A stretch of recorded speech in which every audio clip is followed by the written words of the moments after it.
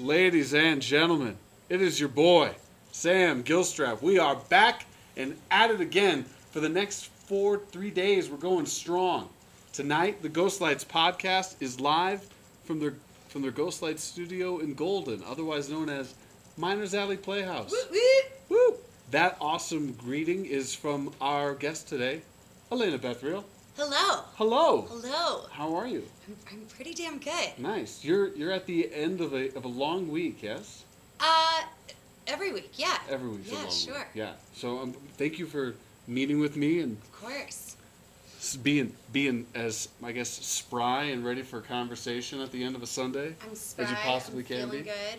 Nice. I like that. Mm-hmm. Once again, ladies and gentlemen, the song that we open up with is War by the Hypnotic Brass Ensemble. It is awesome. Please download it on iTunes today. Tell them I sent you so they don't sue me. Awesome. Otherwise, the Ghost Lights podcast is we're rocking in full effect. And with that being said, I've got my water. I've got a little Breckenridge whiskey, our unofficial sponsor for the day. Don't tell Jonathan Scott McKean, but yeah.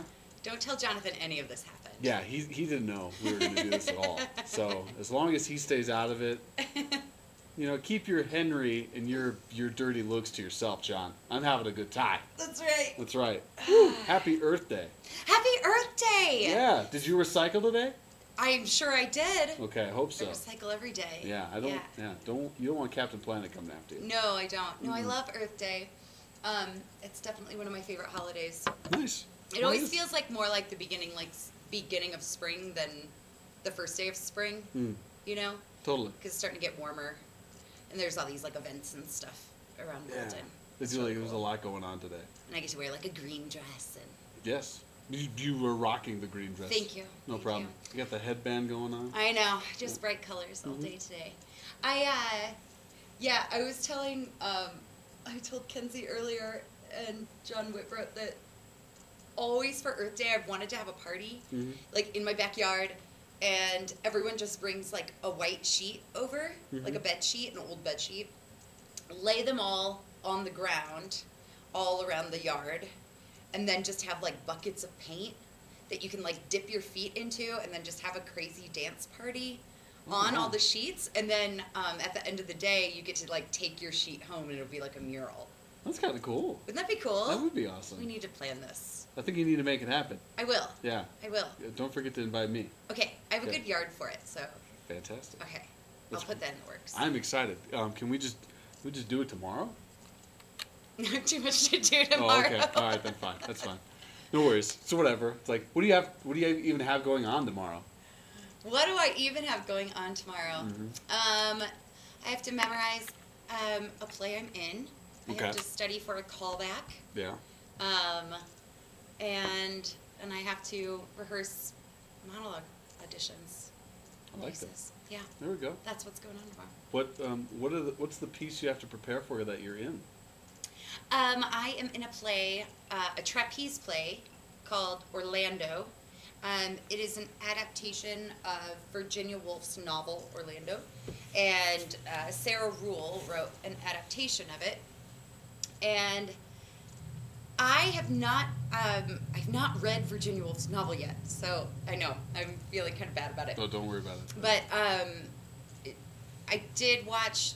There was a movie of Orlando under the same title that Tilda Swinton was in the early 90s, and her partner created it.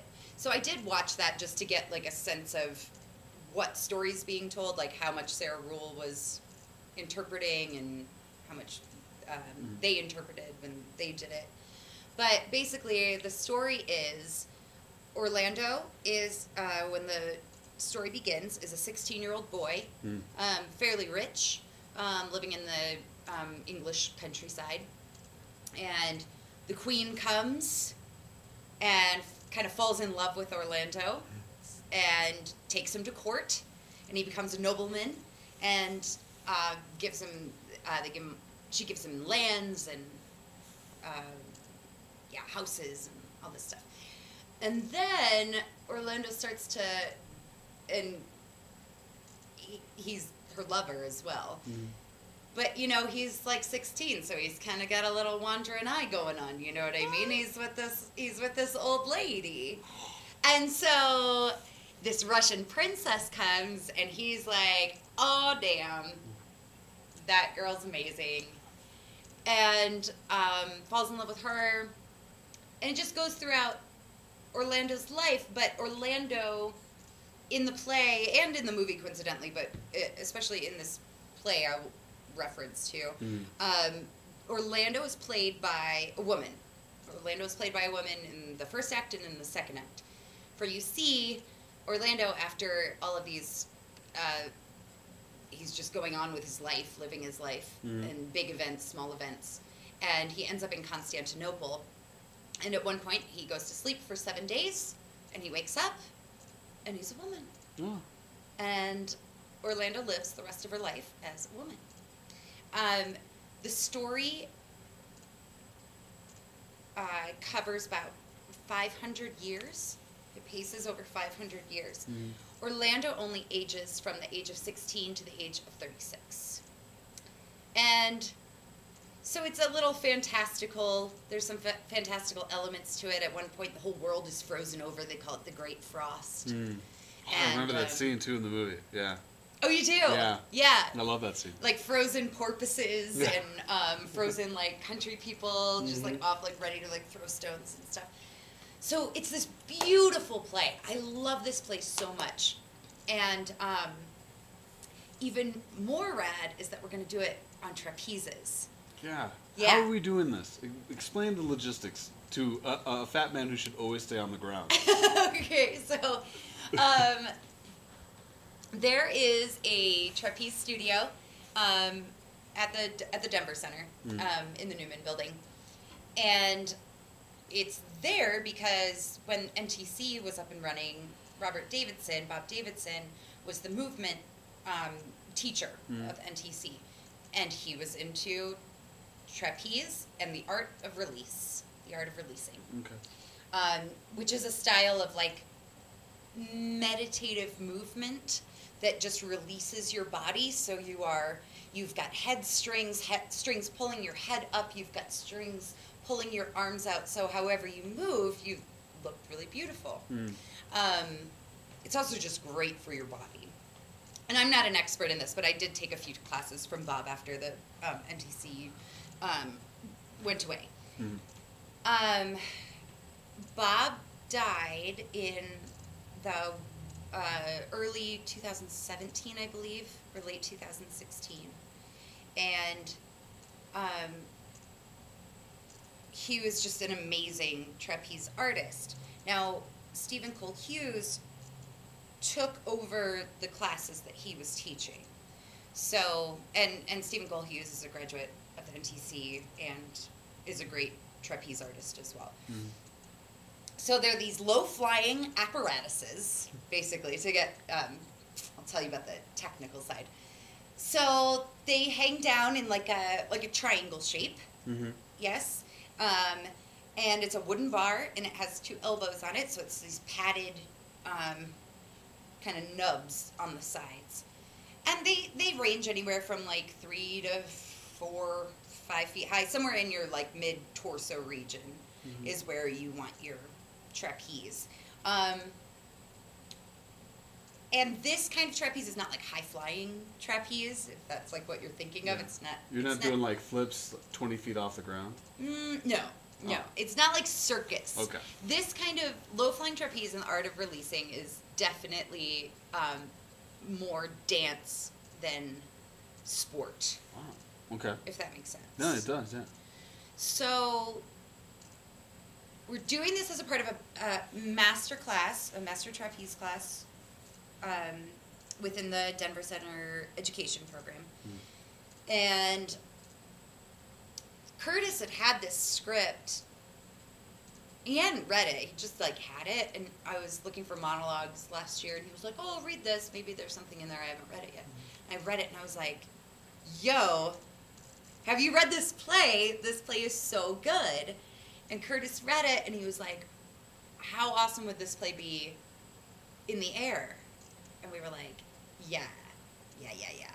So we took it to Steven, and he had, agreed to do it. So, Sweet. yeah, so we have this amazing group, super talented individuals. This is like the master class at the DCPA education, right? Yes. Yeah, yeah.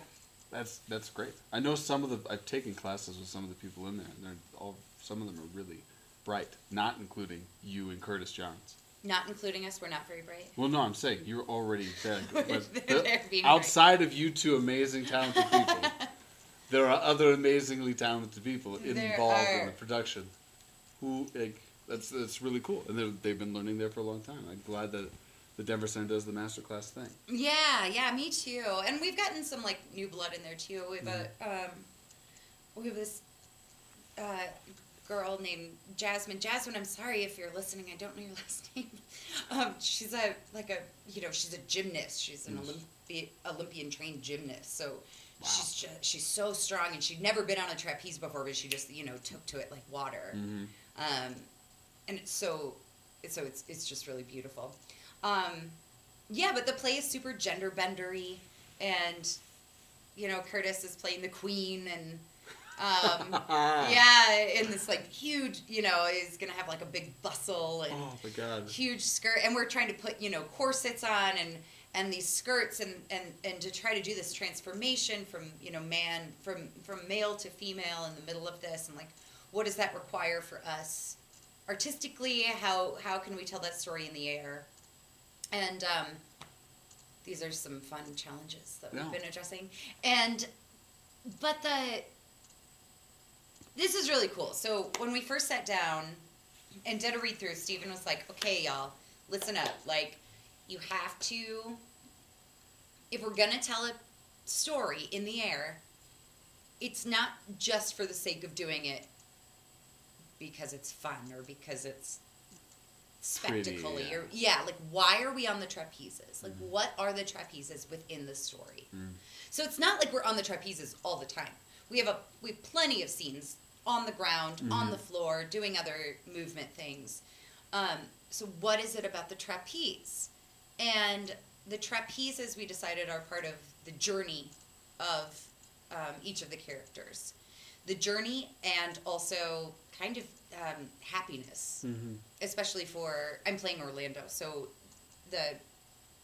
when is Orlando happy, and when are they striving for something else?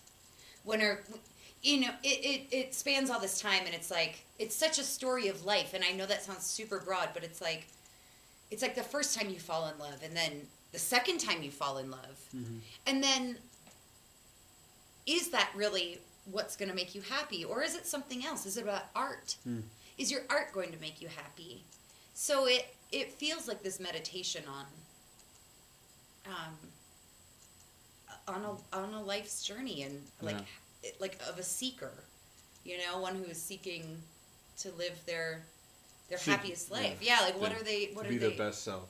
To be their best selves. Yeah, to discovering who they are, and we all do that. We learn things about ourselves totally every day. Yeah. Well, every year.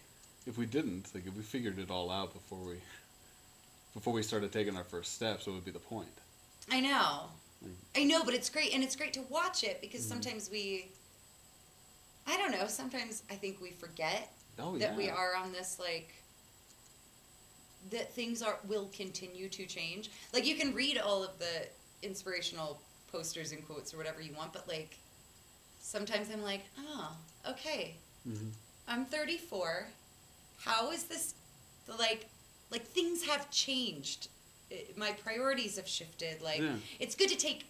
That may sound really obvious, but it's like good to take inventory of it. Totally. Like I have a different relationship with myself than I did when I was, 30, when I was 25, when I was 20. Absolutely. I mean, life is, if life is anything, it's a constant change. It's always evolving.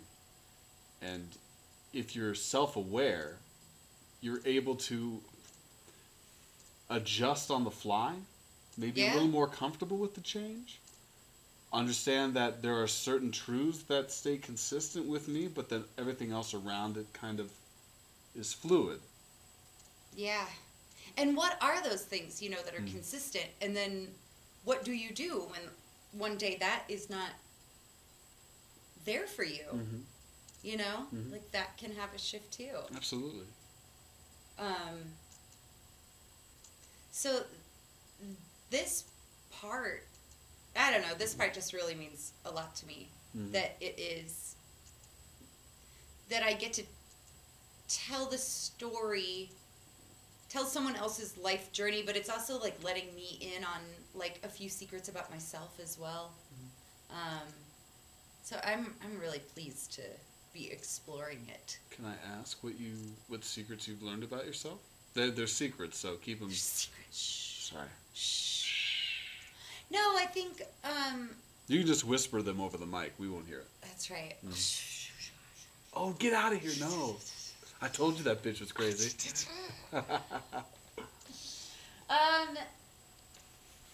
Well, this is a topic that Curtis and I have been talking about, but in the spirit of like inclusiveness and you know, having roles that are more gender fluid, mm-hmm. I think is important. This particular role is specified in the, you know, in Sarah Rule's notes to be played by a woman or someone who identifies as a woman. Yeah. For the entire show. Mm-hmm. Even though you're playing both genders. But there was something, I don't identify, I identify as a woman. Mm-hmm. I don't identify as trans or non-binary. But they're playing that boy, you know, playing that 16-year-old boy. Mm-hmm. I was like, oh yeah, like I definitely feel that like masculine energy. Like I always kind of had a lot of that when I was a kid anyway. Mm-hmm. Like I thought that I was a boy until I was like 10, you know? And then I was like, oh, I have boobs. I'm good. I'm mm-hmm. cool. This is great. This feels right, you know? Mm-hmm. But it's just it's interesting to go through that process and be like, oh, I have all of those elements in me, the masculine and the feminine, and to be able to like let those out a little bit more, you know, like compared to like the show I'm doing now, which is like highly, like all the characters are highly feminine in one way or another. They're all femme fatales in 39 steps. Yeah. No matter how you dice it. But so I've gotten to like just investigate some of the like some more strength mm-hmm. within me for this role, and then there's some great lines, just like gems of lines. Like they say, you know, like Orlando's a woman now. She's the exact same person. She's just a woman now. Mm-hmm. And then we kind of like move on, you know, and it's like, it's not really like that big of a whoop. It's just like how it is. And I'm like, yes, exactly. Yeah. Like I feel all of that. And because like the person doesn't change depending on your, like how you're feeling in that arena. But also it's like, Sarah Rule's like, well, it's just, you know, it's your clothes. You know, the clothes have a lot to do with who you, how you identify and like what gender you identify with. And so once Orlando gets into these, you know, dresses and all these things, it's like, oh, well, all right, okay. This is how the world's going to see me now. And so I think it's a very timely piece, but then I think it's also kind of timeless. Yeah, I would agree with you. I remember I had to stay up to watch it, and my girlfriend at the time was fast asleep, but insisted I sit and watch it. And it's just the way in which the story was presented for this person, Orlando. They never lost their quality of self. Like it just who they were, or I guess who they identified as, what they identified themselves as, is the only shift, but the only main shift. Everything else, I mean, is more emotional, but they still at the crux, we're a quality person. Yeah. Yeah, I mean, it's just going through life, experiencing both sides of the coin, so to speak. Yeah, totally. How clearly 39 Steps here at Miners Alley is different than Orlando. First of all, it is. There's no trapeze. There's no trapezes. There's nay a trapeze in sight. Secondly, only John Whitbroad is the one doing the gender bending. Correct? Is that true? I think he is. That's true. John is the only one. And can you blame him? Look at those hips. I mean, look at him. They're fantastic hips. Yes. What's it been like being in the rehearsal process for something like Orlando, and then on the weekends performing this high energy farcical thing? Like, just as an actress going through doing your job. Sure. What's the grind been like? Has it been a grind? I think I'm gonna say no. I don't think it's a grind. Like, I can say, oh, I'm tired. Mm-hmm. I'm like tired on a Saturday, and I'm gonna go fly for 3 hours, and then I'm gonna come or rehearse, and then I'm gonna come do a show. I'm tired, but it's really like not that bad, and it's been because 39's been open for a while. Mm-hmm. It hasn't been too. It's not like taxing on me. It's in there. Yeah. I come and I warm it up, and I can step back into that pretty easily. Mm-hmm. I'd say the kind of carryover, which is interesting, are two things. One, the physicality of Orlando has been a great reminder for me, just storytelling wise, into 39. Like, just posture-wise and just, like, feeling better in my body, feeling more in my body, feeling more grounded. So that's giving me a little more space in 39, nice. Which is cool. And then also, Orlando happens to be another hilarious comedy, and we are doing a ton of physical comedy. Mm-hmm. So there are definitely, like, some overlap, ideas. Like, and Steve and Cole Hughes has done 39 Steps like a bunch. Mm-hmm. I think he said he directed it once and played Hannah once, and so we'll be like doing a bit, and he's like, yeah, then do like 3 takes. Yeah, and we just look at each other and we're like, we're doing 39 steps, aren't we? We're doing 39 steps. Yeah. That's what this is. Mm-hmm. Yep, great. Nice. Got a little bit double take. Sometimes a good bit's a good bit. Can we get a spit take into Orlando? Can we orchestrate that? I don't have a spit take in... Do I have a spit take in 39? No, I'm just saying, like, it's just farcical. I mean, can we throw one in there? Sure. Okay. Fantastic. Maybe not a spit take, but maybe, like, we just drink a lot of booze in one shot. You do that at least 3 times. In Orlando? In 39 Steps. What show are we talking about again? I don't know. All right. I got confused. No, totally. So am I. I'm just gonna put the bourbon over here. Mm-hmm. All right, and we're gonna dial it back a notch. Thank goodness for this full bottle of water. A liter a day keeps the doctor away. I think it's 3 liters. Oh fuck. No, well, never mind. You can take a pee break. It's okay. No, I don't need a pee break. That's what the cup's for. Oh. Yeah. I mean, this time. Resourceful. So, Alaina, yes. Now we're going to get into the brass tacks of what the Ghost Lights podcast is. Okay. Acting. Theater. How'd you get turned on to it? What happened? Take me on a journey! Sorry. Once upon a time, there was a little girl named Lainey. Yeah, she was quite a little tomboy. And after she finished 5th grade, she wasn't feeling very close to some of her friends that she had grown up with. And she knew she was going in junior high, and she was kind of scared about it. So her mom was like, yo, you want to take these singing and dancing pre-classes for the musical at the community theater? And I was like, yeah, I'll do that. I did it. I loved it. And she was like, okay, great. Do you want to audition for the play? And I was like, yeah. And I don't think I'd ever really done, like, we didn't really do plays in school or anything like that. So, Yeah, so I was one of the Lollipop Guild Munchkins, and then that was kind of it.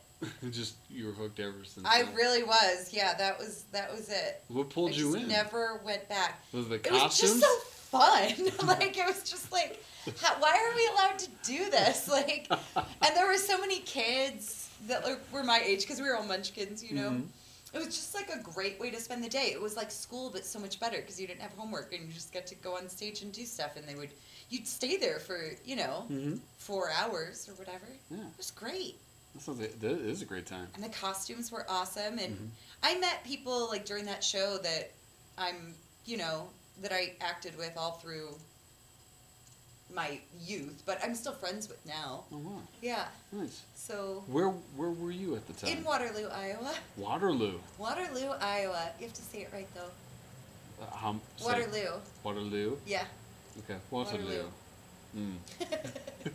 I don't know. I'm never gonna say it again because I'm afraid I'm saying it wrong. That's now. fine. Yeah. All right. You can call it the Lou. All right, if the you wanna loo. be cool. Oh, hell Yeah. to the yeah. Yeah.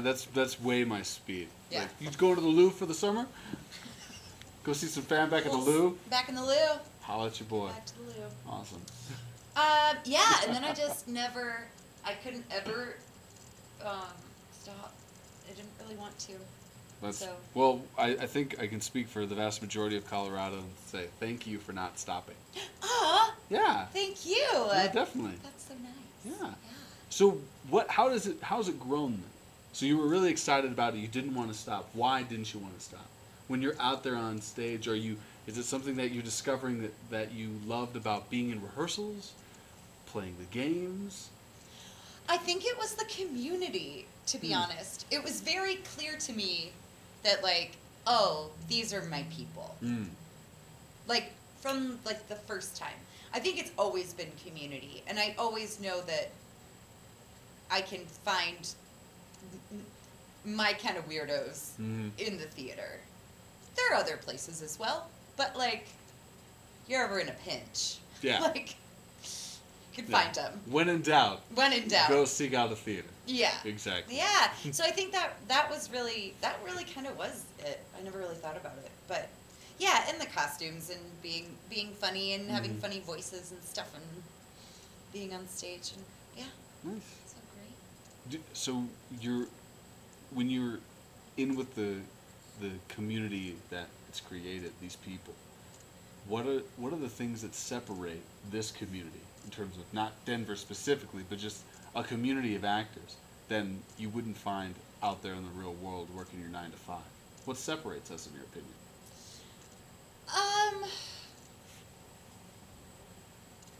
I think to be in theater and to kind of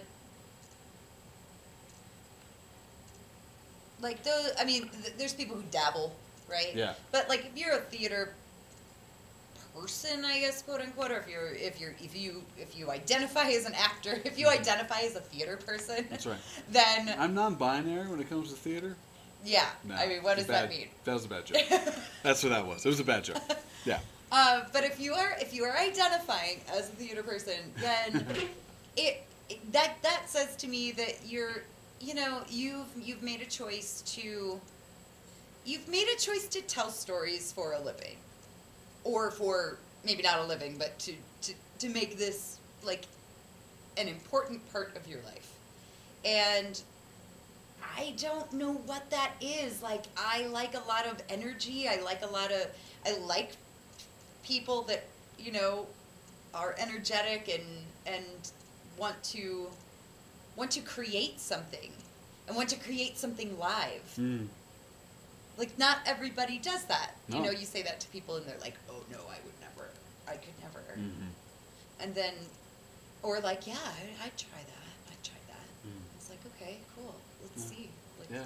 Can we get a space? Let's make this work. Yeah. I mean, what else is it about the community? People are usually very open and accepting.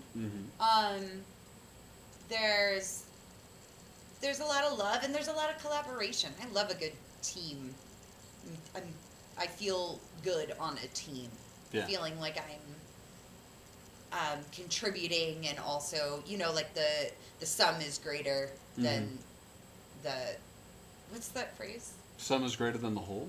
No. No. Wait. Then the sum of its parts. It's Yes. whatever that phrase is. Yeah. You're greater than the sum of your parts. Yeah. So it's like you're here and I'm here and Curtis is over here and Kenzie's over here, whatever.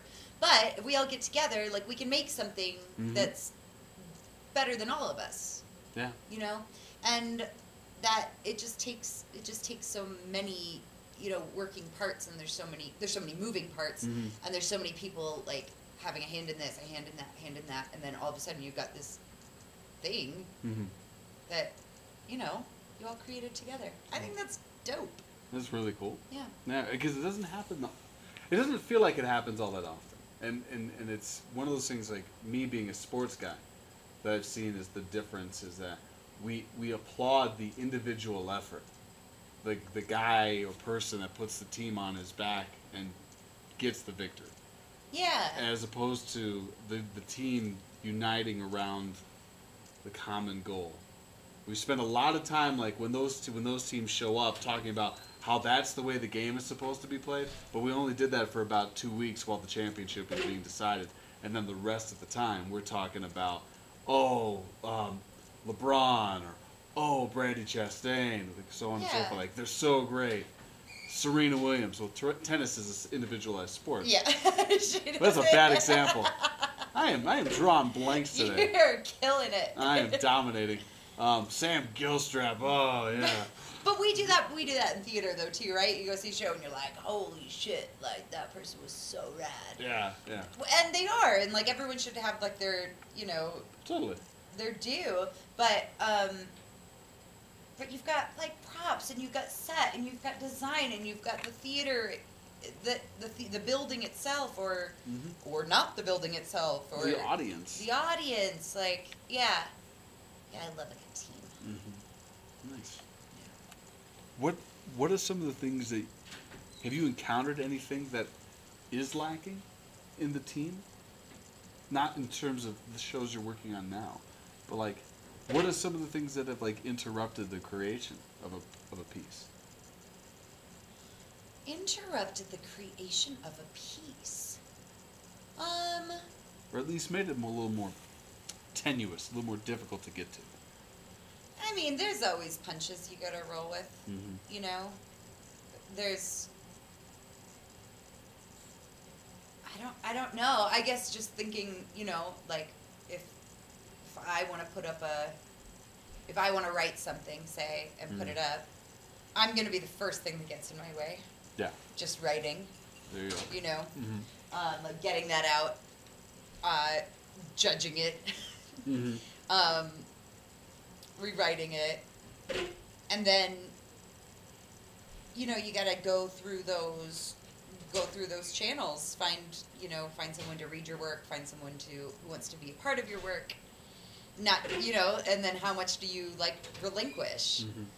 Like if you have a piece that you're like, I wrote this, I feel really good about it, I want to direct it, and then someone's like, no, I'm gonna direct it, I'm taking taking it away from you. I don't know, that could be hard. Yeah. What? Say that again. Okay. What have been some of the impediments to a collaborative process to getting it going? Like money. Okay. Yeah. Yeah. That's the case for all theater. All theater. Should I really take this show? How much are they paying? $500 a week? No, at the end of the run, I'm out. Goodbye. Goodbye. Yeah. Peace. I'll make that in a night at a bartending shift.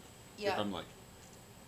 I don't know. I think I feel pretty lucky with all of the productions that have gone down. I mean, I haven't not opened a show yet.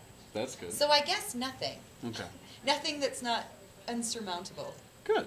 Yeah. Well, I'm glad. I was speaking in terms of like a generality, like in your opinion, like things that could rear its head and become a problem. So that's. Oh, I don't know. Attitudes, I guess, would, like if anybody doesn't want to buy into the teamwork aspect of it, that's definitely gonna like hold people back. Totally. But I haven't really encountered that very often, which good. I feel really lucky about. Definitely. Yeah. What have been some of your favorite experiences in that collaborative process? process, like shows or moments? Sure. I think Orlando's definitely going to be one of them, like just as the piece itself, because we're figuring out so much together, of when we're flying, when we're not, what kind of movement we're doing, how to maneuver this image that we want to make. So that's going to go down as something very cool in my book for a long time. I like 39 Steps a lot too. There's some great scenes in there that like just could not be done like without really great like ensemble work. And that's one of the things that like makes me I just want to do it again. I've already like looked for other theaters like doing 39 Steps. I'm like, where else are we doing this across the country? Can I send a tape in? Because I think it'd be cool to see it, you know, like get another director's take on it. I love Josh's take on it. I love all of our elements here, but like, what's another way to do it? Absolutely. You know, collaborative process. Well, the other, I guess, what just came to mind, which is a moment I really like. I also wrote and directed Little Red Riding Hood, which is part of the Miners Alley Children's Theater, so that's playing on Saturdays.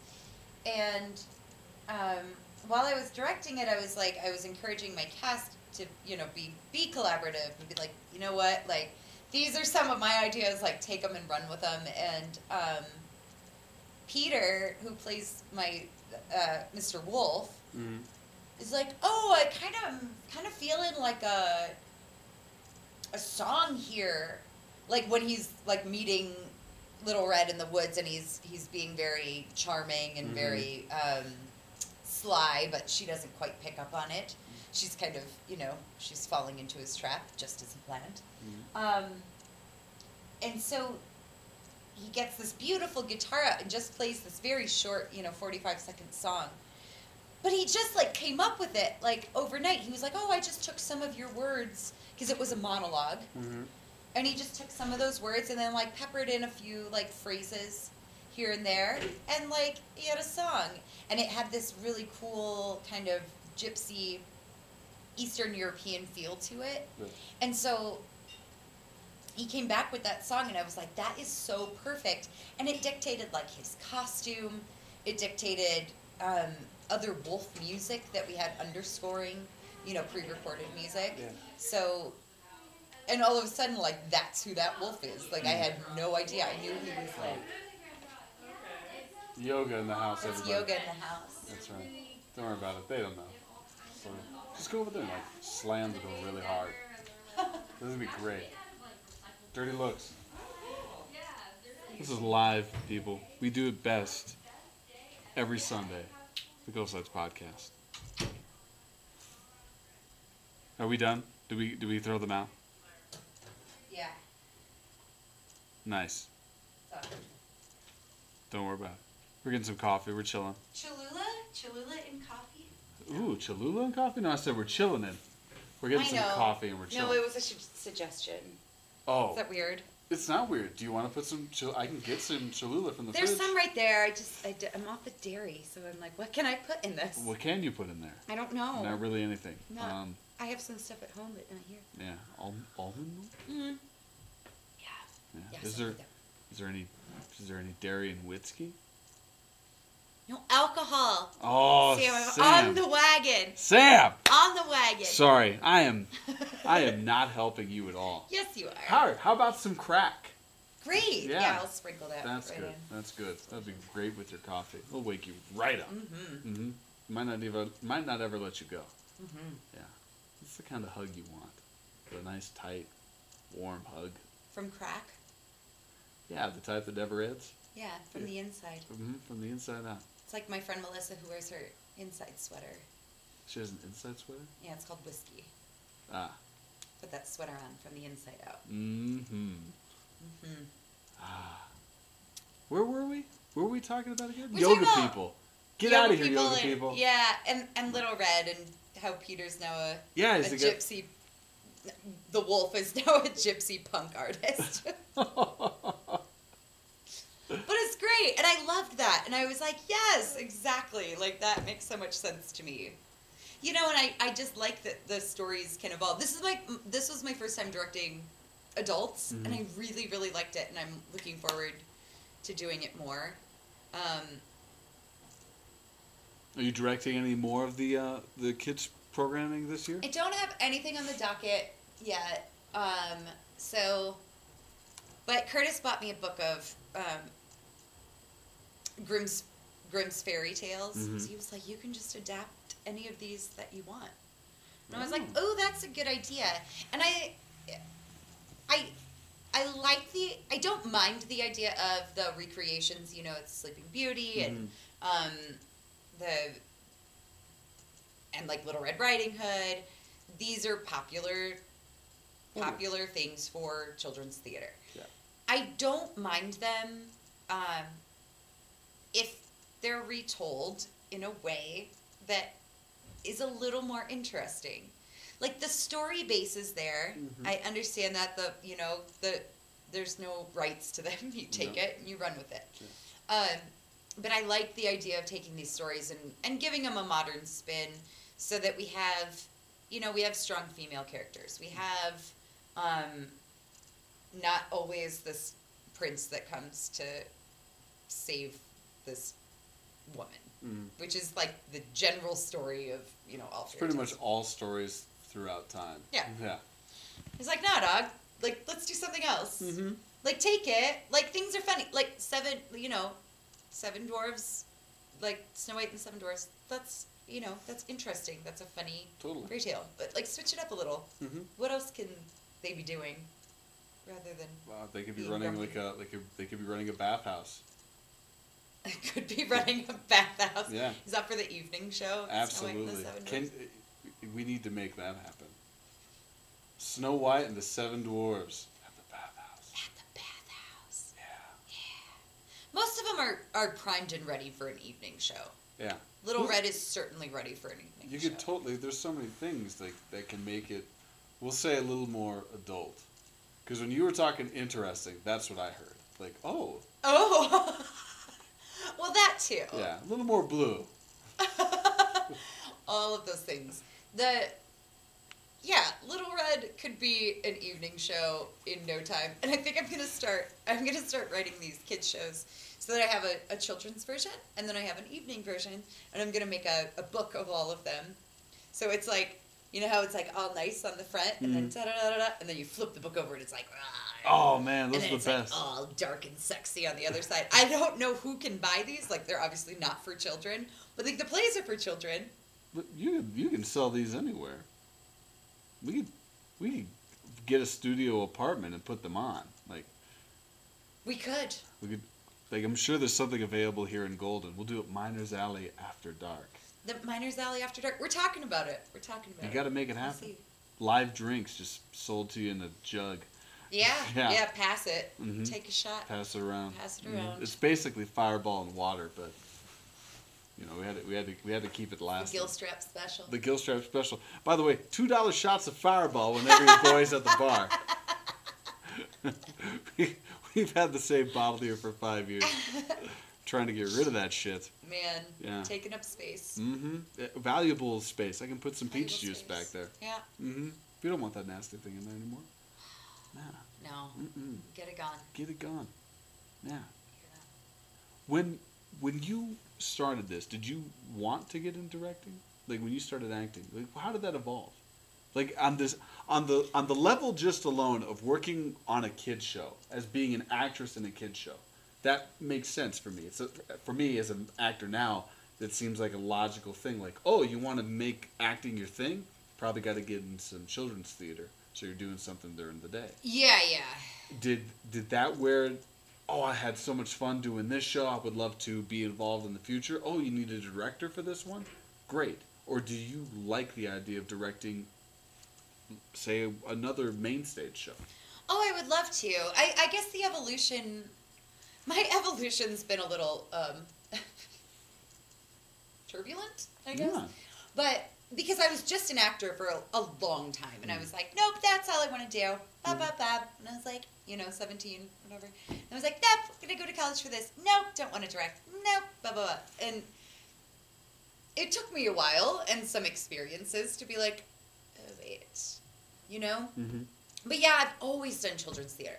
Oh. I've done children's theater since I was a child. I was doing children's theater for families with adult actors and child actors together since I was a kid. And when I got out of college, I was taking children's theater like tours because that was a job. And I was like, great, I can do this. It's my job. And then I think I like assistant stage managed once or twice when I was in my like mid-20s, and I was like, not for me. I miss being on stage.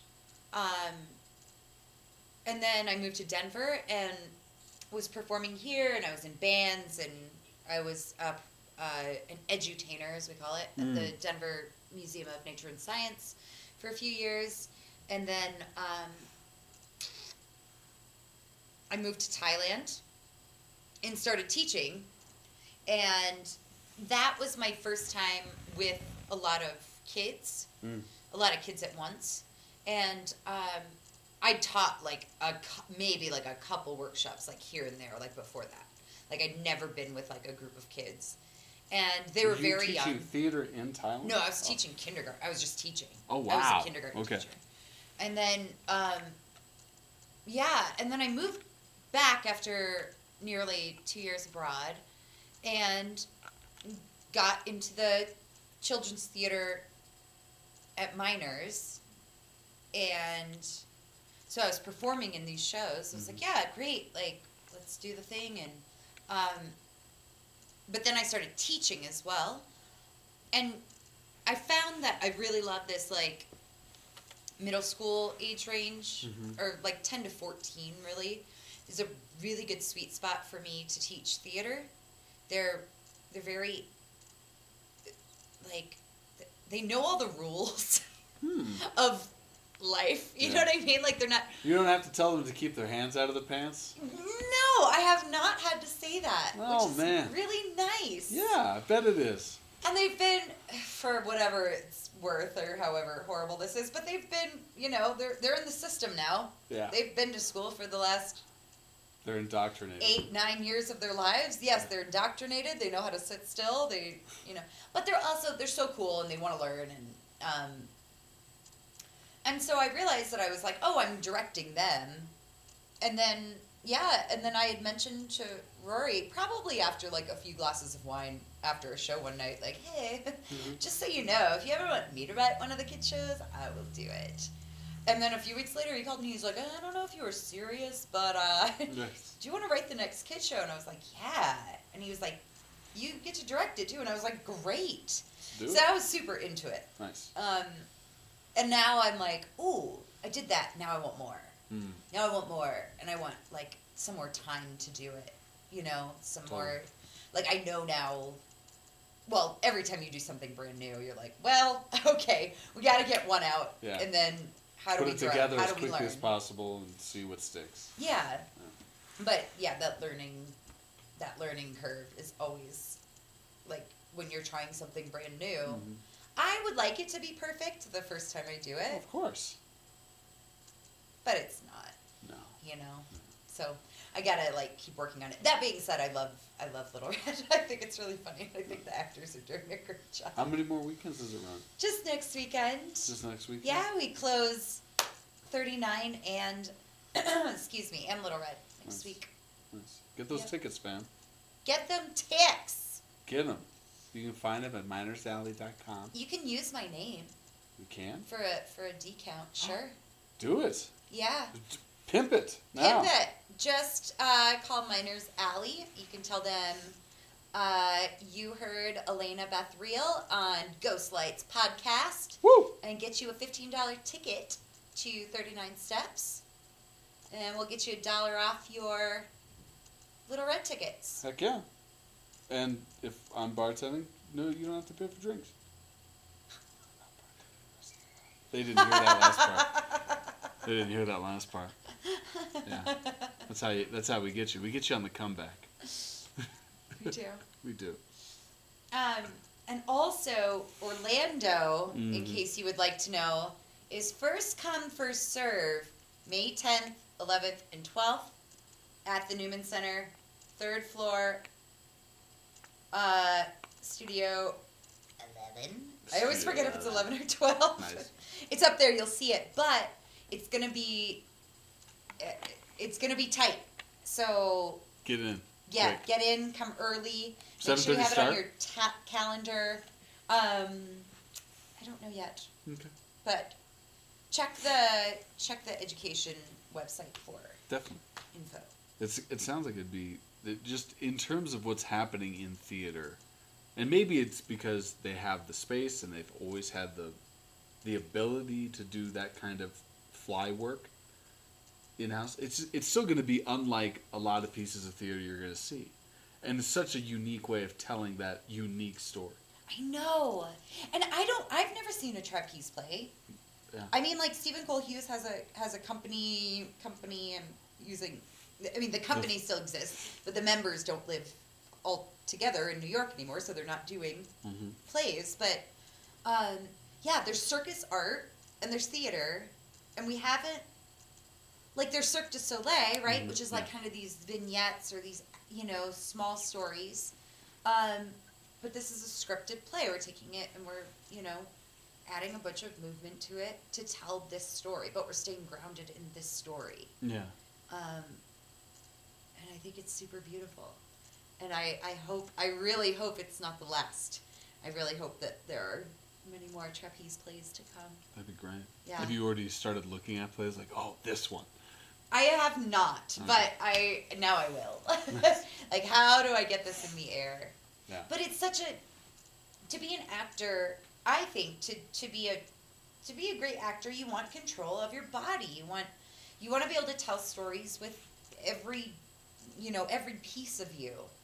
And trapeze for me puts me so much in my body and it keeps you fit and keeps you strong too. And I know I always perform better when I'm in a fit, if I'm working out or if I'm, the stronger I am, the better my performance it seems, or the better it feels anyway. Totally. Yeah. No. For Moors, when we did Moors and we were doing our workouts and stuff every day, I loved that. Oh, I was incorporate it into the process because I felt so strong, playing a strong character. Definitely. Oh, and for me too. I mean, we were doing so much Pilates that my posture improved. That made me playing a woman in a dress so much more easier. I moved more fluidly, and it wasn't just a put on. It wasn't something I could just. Oh, we did that stretch that elongated my spine, and there it all is. Right, there's my neck, Yeah. and here's my breasts, and They were fantastic. They were really nice. Spectacular. I put them on you. Everything. Yes, you did. Thank you for doing that, by the way. You're welcome. It's not easy dressing me in my It was dress. very easy. Okay. It was a very easy change. Good. So, before we disembark, we always ask this closing question. It's a question I like to sneak on our actors, our guests. When you started out, what's the ghost light you wish was left on for you? Or more so rather, what's the ghost light you want to leave on for the next generation? That piece of advice or pieces?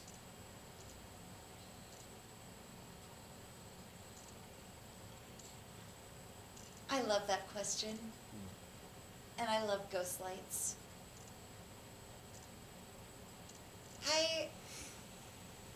I wonder what the evolution of theater will look like. And I've had this, conversation with a few people.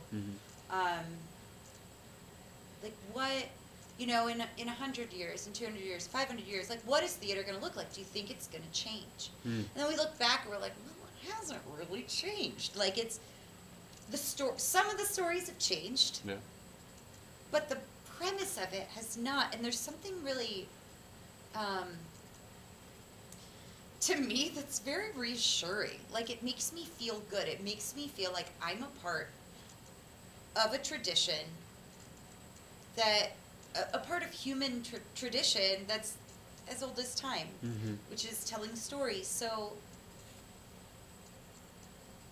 you gotta tell your stories. And don't worry if they've been told before. If you tell them, it'll be new. It's through your voice. It's yours now. Nice. And don't be afraid to, like, just put something out there. Because the first time you do it is probably not going to be the perfect thing, you know? No. You know, go for stories that move you, that you think need to be told. Absolutely. Yeah. Leave that ghost light on. Fuck yeah. Leave it on. Leave it on. And let, you know, and like if I'm like speaking to theater artists in 200 years or just like the next generation, if it's just children, Mm-hmm. you know, yeah, just don't be scared. Just put it on out there. Awesome. That's great. Those are my wise words. No, it's fantastic. I love it. That's a great idea. Thank you so much for being our guest today. Thank you, Sam. No, definitely. I admire how hard you've been working, because I know it was a lot going on getting Little Red and 39 Steps opened all around the exact same time, auditioning it, casting it, putting it up, rehearsing it, and then you then adding on, for me, just thinking of, in terms of being in the air, incorporating a prop like a trapeze as a set piece that you have to be very comfortable with. For me, that doesn't sound easy. So to take the time in the midst of all this, thank you so much. You're welcome, Sam. Anytime. I really appreciate it. Ladies and gentlemen, once again, the show right now is the 39 Steps up at Miners Alley. You got one more weekend to catch this farce, high energy. Four shows. Yes, it's a interpretation of an old Hitchcock movie, Mm-hmm. but played by only 4 actors. Over 150 characters. 150? Accents galore. Yes. Yes. There is mystery. There's romance. There's comedy. There's murder. There's murder. So get those tickets, Don't fam. miss it. Yeah. Get one more chance to see Little Red Riding Hood. 2, 11 Oh. a.m. and 1 p.m. on Saturday. Ooh. Yes. Very nice. Yes. Let's get the double header then. That's easy. You'll come in, get the breakfast, then come see the 1 p.m. Or if you're like, I want to get my breakfast from theater first, then you got time for the brunch after the show. Yeah, totally. You can come see Little Red, hang out in Golden, Make it a weekend. go to the brewery if you want. Yeah. Any number of breweries. Come back for the show. That's right. It'll be a great night. And then be the first in line May 10th for Orlando. Yes. Studio 11, 3rd floor, tramway. Fly high. Get in there. Ladies and gentlemen, once again, it's the Ghost Slides podcast with your boy, Sam Gilstrap. That name's got a ring like a wedding vow. Please follow us on Podbean. Subscribe today on iTunes if you're on the iPhone. Follow us on Twitter, Instagram, and, of course, the Bookface. All right, we outie. We love you. Thanks, Alaina. Thank you.